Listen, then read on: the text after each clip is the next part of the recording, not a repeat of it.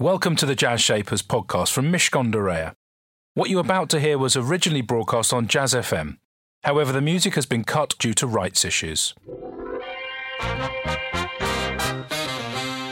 This is Jazz Shapers with Elliot Moss on Jazz FM. In partnership with Mishcon de Reya. It's business, but it's personal. Listen in colour. Welcome to Jazz Shapers with me, Elliot Moss, bringing the pioneers of the business world together with the musicians shaping jazz, soul and blues. My guest today is Gordon Sanghera, co-founder and CEO of Oxford Nanopore, creators of cutting-edge DNA sequencing and analytics tools. Following his PhD in bioelectronic technology, which he took on, he says, to avoid the potential of an arranged marriage, Gordon worked at Oxford University's spin-out company Medisense, developing electrochemical glucose monitoring systems. But 15 years later, struck by what he calls an early midlife crisis and the end apparently of his amateur football career, Gordon sought a new adventure. Together with scientist Spike Wilcox and Professor Hagan Bailey, they convinced Oxford University to launch Oxford Nanopore in 2005. Its aim to develop a new generation of sensing technology that can read codes of DNA in real time. COVID-19 put Nanopore on the map, with a government testing contract and deployment of its virus tracking devices in 85 countries. But their technology is used to answer all kinds of biological questions, to detect cancer, to help authorities crack down on food safety, and even for DNA sequencing in space. My guest today is Gordon Sanghera, co-founder and CEO of Oxford Nanopore, not a name we would have heard of, but for probably, Gordon, what's been going on in this extraordinary last 2 years. And the phrase genomic epidemiology, again, two words that most mere mortals would not have heard of, thought about, or even understood for a second. And yet here we are in 2022. Here I am talking to you, and the moment has come. Thank you for having me. Yes, indeed.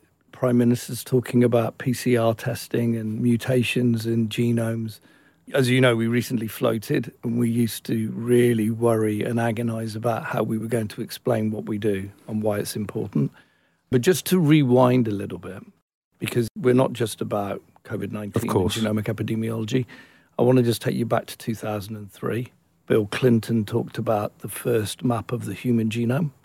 It took 10 years. It cost almost $3 billion. So mapping the source code, the DNA of the human genome and all living systems is something that we're very, very interested in. The pandemic has made everybody understand why and how a virus can spread and mutate. And we have been at the forefront of sequencing the mutations from Delta to Omicron. But prior to that, we were also helping out with Ebola in Africa and Zika in Brazil. So this is something, and we even look at pathogens and infections in plants as well. So much broader than COVID-19. But COVID-19 helps to explain and brings it to life for all of us, unfortunately, in this pandemic. Well, I think that's right. And I guess the genome point that you said is the underpin, the source code, as you called it. Over the years, as you talked about Zika in Brazil and you talked about Ebola in Africa, these, of course, have been things that we've been spectators to. And I think the bringing it into our own lives has, of course, changed our perception of, A, the importance of what you do, and B, of course, the critical application of fixing things, or at least understanding what it is that you might want to fix. Going way back, the science thing when you were a kid, because I've got kids and they're now obviously much more interested in science than I think they would have been were it not for SARS-2 COVID. Where did that interest come from in your own life? It's an interesting one. I mean, first of all, I'm old enough to remember the first moon landing. I was a young kid sitting there with my dad, watching it on a black and white TV. And my grandmother said, "It will rain tomorrow. They've landed on the moon." That was her thing. But so becoming really interested. And then when I'd get toys, I'd take them apart. That seemed to be my thing. I wanted to know how they worked.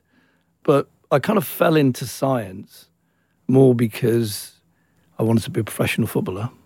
I had some trials at Swindon Town where I grew up. Didn't quite make it. And, a constant theme was, wow, time you got married then. And, coming from a Punjabi family, it was all about arrangement. First generation. Indeed.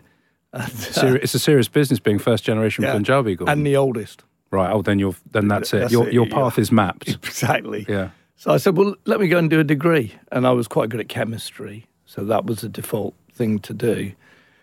And then they said, oh, great, you've got your 2-1 and off you go, time for an arranged marriage. So I really fell into a PhD in the interface between electronics and biology. And that's just become the thing I do. It's, for all you youngsters out there, and my daughter's just finished a master's, really struggling to think about what your career is going to be and where you want to go. Just follow your instinct and later on it all looks like it was all consciously made decisions. But right now, just follow your instinct. And, when you're young, the road's open. You've got a lot of opportunities coming at you.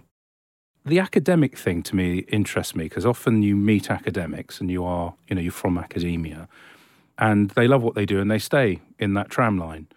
There aren't many that make a successful transition to the world of business.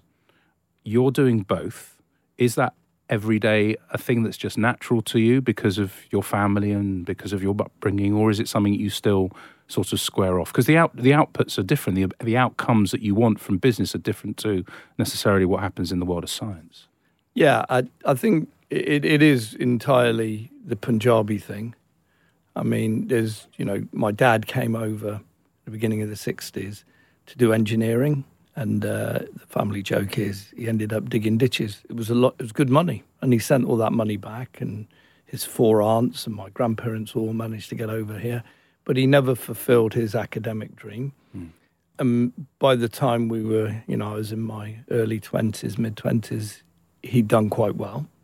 And, bought several houses as that was that generation. And he said, let's start a business. So there was always business conversations.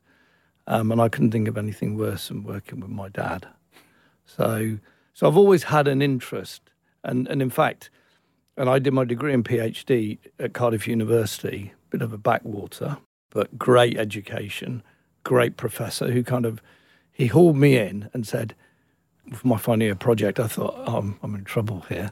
And he said, it's a really good project you've written there. Do you want to do a PhD? And I was thinking, if I get a pass, I'll be happy.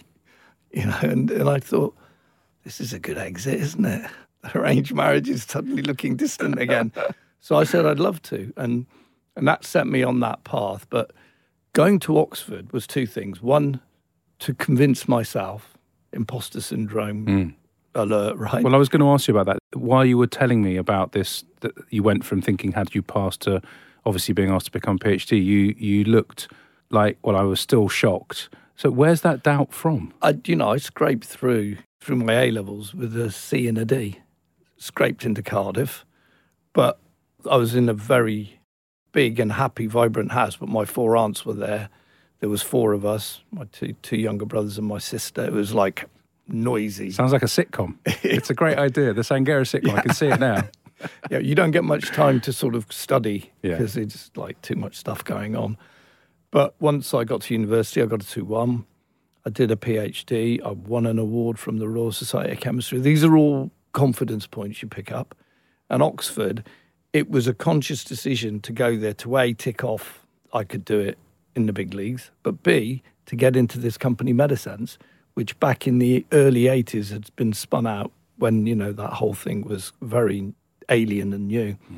And I was very fortunate to skip over.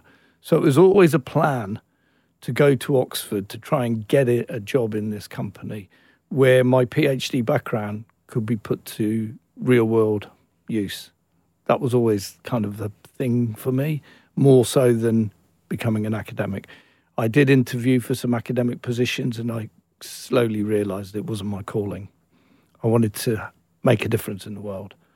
Not that academics don't make a difference, but an impactful difference. That seemed to be something very important to me. I want to explore that a little bit later about why making a difference is so important to you.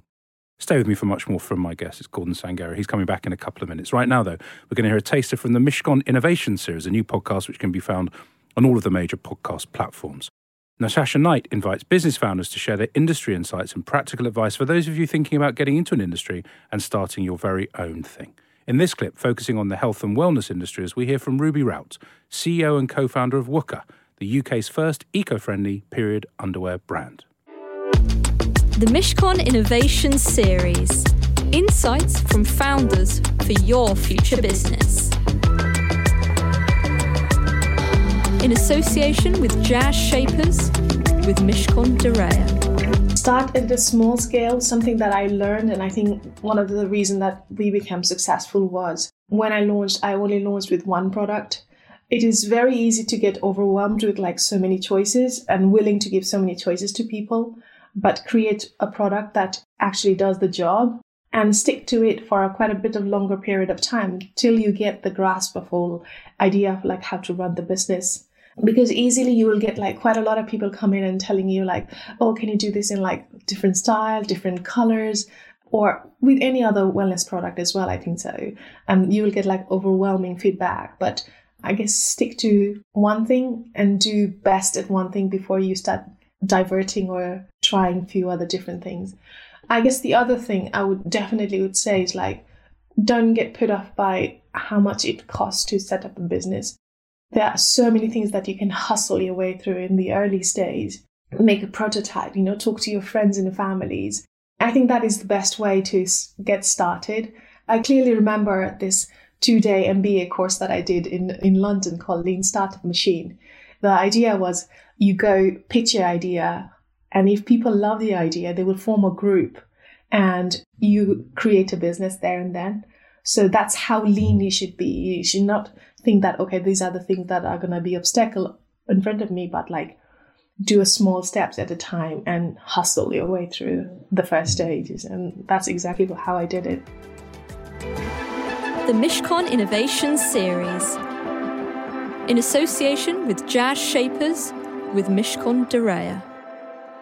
Jazz Shapers on Jazz FM. In partnership with Mishcon de Reya. It's business, but it's personal. You can enjoy all our former business shapers on the Jazz Shapers podcast. And indeed, you can hear this very programme again if you pop Jazz Shapers into your podcast platform of choice.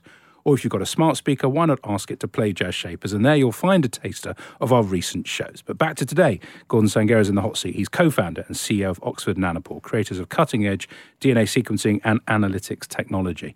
Tell me a little bit about, you mentioned this making a difference and impact. Tell me why, Gordon, that has become a thing for you versus doing, as you said, very important, probably more esoteric, empirical research. There's something in there that says you want to fix stuff. Where's that from? I think partly the Punjabi thing again about you must become a doctor. And I couldn't think of anything worse. I'm not really that tactile person who can help people. But there are other ways you can do it. And the move to Oxford was because the prof had come up with this really amazing way of measuring blood glucose.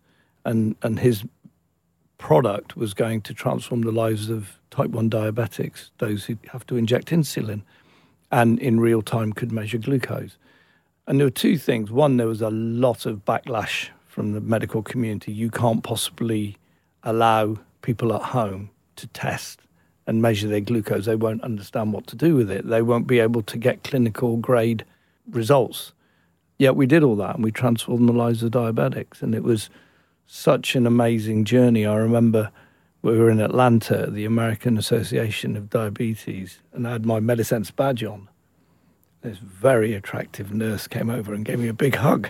And I went, thank you. And she said, my kids are so compliant with their glucose testing now because it's such a simple, easy, so little blood comes out device. And, and that kind of, that's so, gratifying to do something like that in your career. Was great. And then let's jump to the beginnings of Oxford Nanopore and that moment that it happens and you find your two friends, your two scientists, and you drink apparently in the local pub and you say, oh, let's go and do it, and you do it. Tell me about those first few months and years when you're trying to get the thing moving. Because obviously I was doing some research in your launch, your 2.5 minutes on the stock exchange, there's this little hashtag that comes up at the end of the film which says, I think it was anything, anyone, anywhere. You are now at scale. You're affecting the lives of millions of people in all sorts of different ways, and plants as well, and farming, and all those, just incredible output from a small group of people saying we're going to do something. Just those first few things that you did to get you on the ladder to this, what were they? Yeah, I think so. Medisense became a great success. It was sold to a big US company, Abbott, for $876 million in 96. And I worked for large pharma for 7 years, and it killed me. I am not very good with authority. So I was looking around, and I kept my eye on Oxford Innovation, and I met two people. There was one chap, Dave Norwood, who'd set up a bank called IP to IPO, and they'd put 20 million into Oxford Chemistry. And the person responsible for running the Oxford portfolio for them was Spike Wilcox, co-founder. And he and I had a chat in Chiang Mai Kitchen in Oxford, if you know it. And I normally went to the gym, and I thought, this is what you have to do with these banking types. And we went through this whole list, and then I said, no, not interested, never, that's never going to work. And we, and then at the very end, he said, I've got this single molecule stochastic sensing. And I just had a quick look. I thought, actually, this is very similar to what I did with Medisense. All that learning I can bring over here on how to scale and manufacture and make products, but on a much bigger scale, from glucose to the source code of all living systems. Big leap. But that was kind of the beginning of it. And I met Dave Norwood and Spike in the King's Arms in Oxford. And over a pie and a pint, they gave me £500,000. And I needed that to leave my job. My dad nearly killed me. Final salary pension, new BMW every couple of years, executive in a big pharma. And he just thought I'd lost the plot. And, and it was that sort of early 40s, midlife thing as well. Have I got one big adventure left in me? And I really wanted to go for it. And we got that $500,000, and I immediately said to Dave, I'm afraid I'm going to hire Spike from you. So convinced him 3 months after we got going. And that was the beginning of it. 3 of us in the lab, wondering how we were going to convert this really complicated academic thing into a plug-and-play, affordable, accessible DNA sequencer for anyone, anywhere. So that growth thing, Gordon, that you brought to the party, that ability to take something really interesting from a scientific point of view and then expand it out, really make it applicable. You brought in with you today 2 toys, which aren't really toys, are they? They're proper things. The little one there is called a MinION. MinION, not a minion, a MinION. And the other one is called, which is a screen. It's the MinION Mark 1C. The MinION Mark 1C, which sounds like an aeroplane, and that's by design. Yes. These are very beautiful things. If you go online and look at them, you will see they're like something out of Bond. And in fact, in the latest Bond film, there was some DNA sequencing that looked a little bit like the MinION Mark 1C. So here we are now, 17 years later. These things are real. The world of science fiction has become science fact. Just tell me 2 or 3 things that took you from that moment in the pub to where we are now that were pivotal. Sure. So getting that $500,000 was really important. We were able to look at what we'd done with the glucose thing and produce a little plastic chip and show that we could miniaturize it all and take it away from the preserve of a very sophisticated postdoctoral researcher to a little device that you could, a bit like glucose testing. And we had that proof of concept. And with that, we went off to raise, and we raised £7.5 million. But we were very honest. I mean, I'd never done a startup before. I knew how to make technology work, but I don't have an MBA or anything like that. But we went in and said, it's going to take 5 to 7 years, probably cost 300 or 400 million pounds, which at the time was very disheartening because we just, a lot of people laughed us out of court.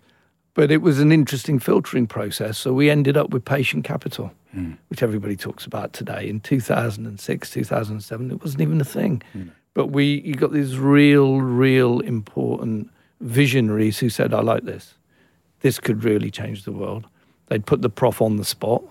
So Spike, the prof, and I would go out on these roadshows and they'd say, can we do DNA sequencing? We had all these projects we could do, and that was the hardest. And he said, yeah, it's possible. And that was it. So we got funded for that. And 3 years in, everything we'd done didn't work.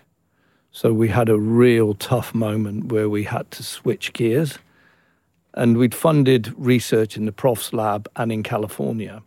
And literally in the same month, they made 2 iconic breakthroughs on the future stuff. We were thinking that's next generation because the stuff we were doing was going to work and it had failed. And we were staring at this and thinking this is all going to come to an end. In that same month, in like 2009, over Christmas, these 2 breakthroughs came, and within 90 days, it started working.